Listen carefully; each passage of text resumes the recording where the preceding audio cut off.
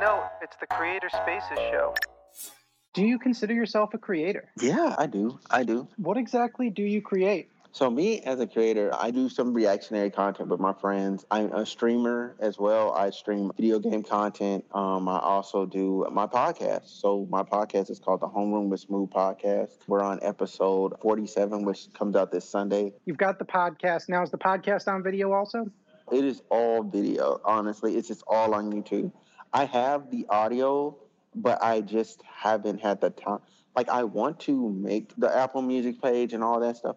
I just don't have, number one, the hard drive space for it because I'm not in my normal environment. And then two, I want to do it in a very professional and meaningful way. Like when I started, I want to be consistent. Like anything I start, I want to be very consistent and meaningful with. With that said, like when I put up my back catalog on Spotify and Apple and all that, they're not getting everything. That's just how it ends up going. There's some content that I'm okay with it staying on YouTube. However, I'm not okay with it being a part of my stuff going forward as audio wise, because audibly to me, I don't think it was very entertaining or things were said that I wouldn't stand by today. Yeah, I think that's one of the big issues. Especially, like, you've got multiple different kinds of content that you're creating, and it might all be video, but I'm guessing that when you're doing a stream, when you're doing a playthrough like that, it's a very different experience than when somebody's tuning into an episode.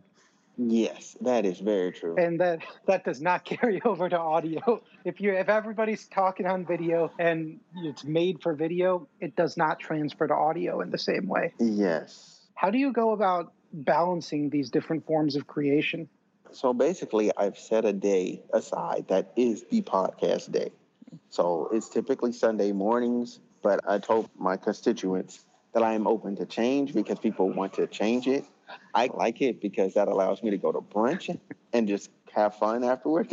I can record, go to brunch, and be done. Yeah. But I don't want to be so selfish going forward. I now have a co-host. I now have an engineer, and I just about hitting the ground running because it's going to be a year in August 27th, and I'm proud of where we came from where we were.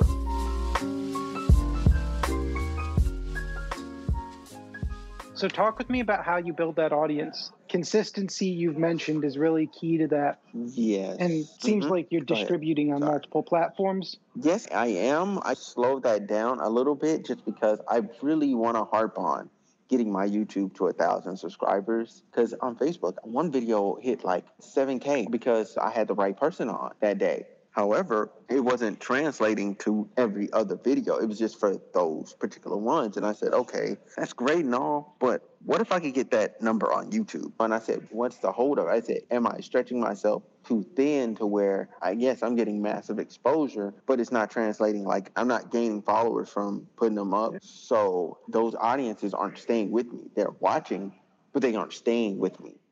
So I have to do something different now because my YouTube audience, around every 1,000 to 1,200 views, I'll get a subscriber. And I'm like, okay, this works. So I got to move off those other platforms so everybody funnels into one place. Once I get to 1,000 subs, I don't care anymore. I don't care. I'll put it everywhere. But until then, it's all YouTube. Yeah, because, man, I want to say, like, for other creators, when you start out, like, you might have an initial boom. That's great. You know what I'm saying? But don't let that go to your head and become inconsistent. I've seen people on their channels, they started them before mine, or some of them started after mine, passed me, and then I still passed them because I stayed consistent. You need to figure out a roadmap that you can commit yourself to and stick with it, no matter what.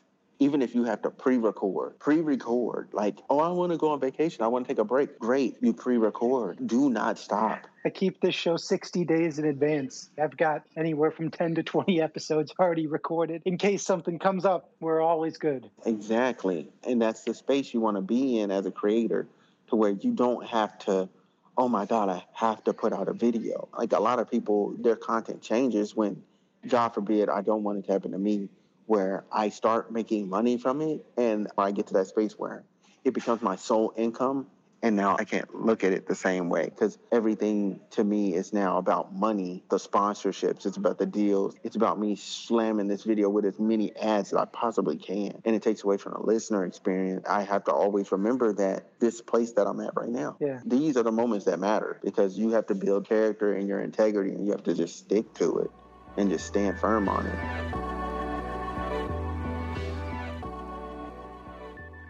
So you're not monetizing now. Yes, that would be correct. However, I do want to do a Patreon, but I want to wait. Like I said, give me like 300 subs and I'll do a Patreon, because I don't want to seem like I'm like, oh my God, I need money or anything like from people.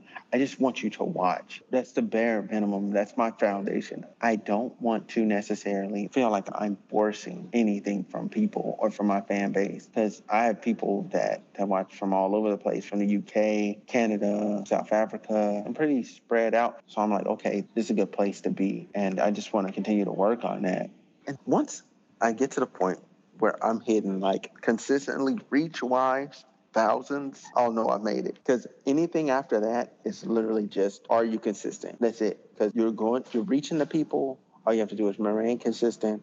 People are going to start commenting. People are going to start just reacting. Like, I went back on all my favorite channels that I like to watch, and I've seen the same thing. They all started small. Everyone started with a mediocre setup, and then they worked their way into it, unless they were already a celebrity or they were already rich.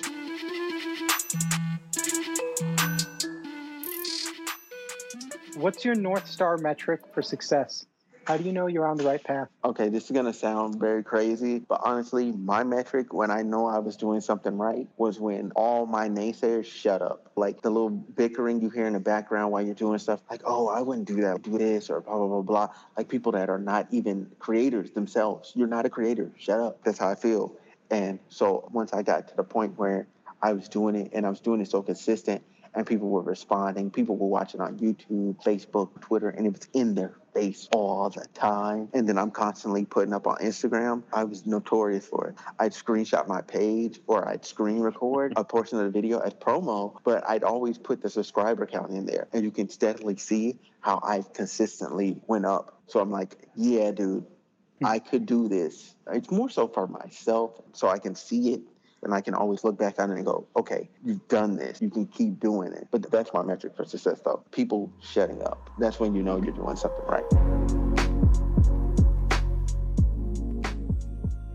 What's your current goal as a creator? You mentioned that you were thinking about launching Patreon at 300 subscribers and that you were planning on really focusing on multi-platform distribution at 1,000. Yes. Is there a goal outside of that subscriber count right now? Outside of the subscriber count, my main goal is to just provide good information to people and give them something to watch that takes them away from their problems. Honestly, that is the end goal. Because I said it in my last episode that I did, that even myself, I took a 2-week break because I felt more anxiety towards doing podcasts than I did when I first started. And I was like, why do I feel this way? And then I realized that I was literally projecting onto myself my own doubts and fears, but this unreasonable expectation that I needed to be on this level. And really, I need to enjoy the ride while I can. Enjoy it. Enjoy being what's up smooth on Twitter, where I can tweet into the void and it doesn't matter. There's going to come a time where I'm not going to be able to just say things and they not matter.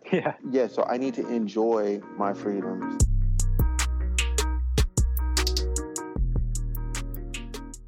Last question for you today. If you could send a tweet back to your start, what would it be and when would it be? You get to choose the start. Start, okay. It'll be a tweet that will be at 4 a.m. So when I wake up, I'll read it. It was the night after I recorded the first episode. It would be posted. You have nothing to lose and you have nothing to gain. You need to stand on your principles and stand on what you stand on. And just always know that everything will be okay. But never restrict yourself from not being yourself. Be yourself, believe in yourself, and nothing that other people can say will change the fact that you are great. They just don't know it yet. Love it. Is there any last words of wisdom or advice or messages or comments you'd like to leave for the audience today? I would definitely just tell them, just take the time to enjoy the small things, okay? Enjoy the right now, because you will not have this moment again. Whatever your right now is, you will not have it again. And I'm not necessarily just applying it to your direct moment, but the time that you live in right now, you will not have it again. Okay, we could go into another quarantine, but you'll never have what you had that very first quarantine. The tranquility and the time off work, we're not getting that back. All these jobs have moved to digital to where you're going to work. You know what I'm saying? Like a lot of these places, period. you're going to work. That's how capitalism works. So I would say just enjoy everything while you have it, all the moments, all the people, because you will not always have them.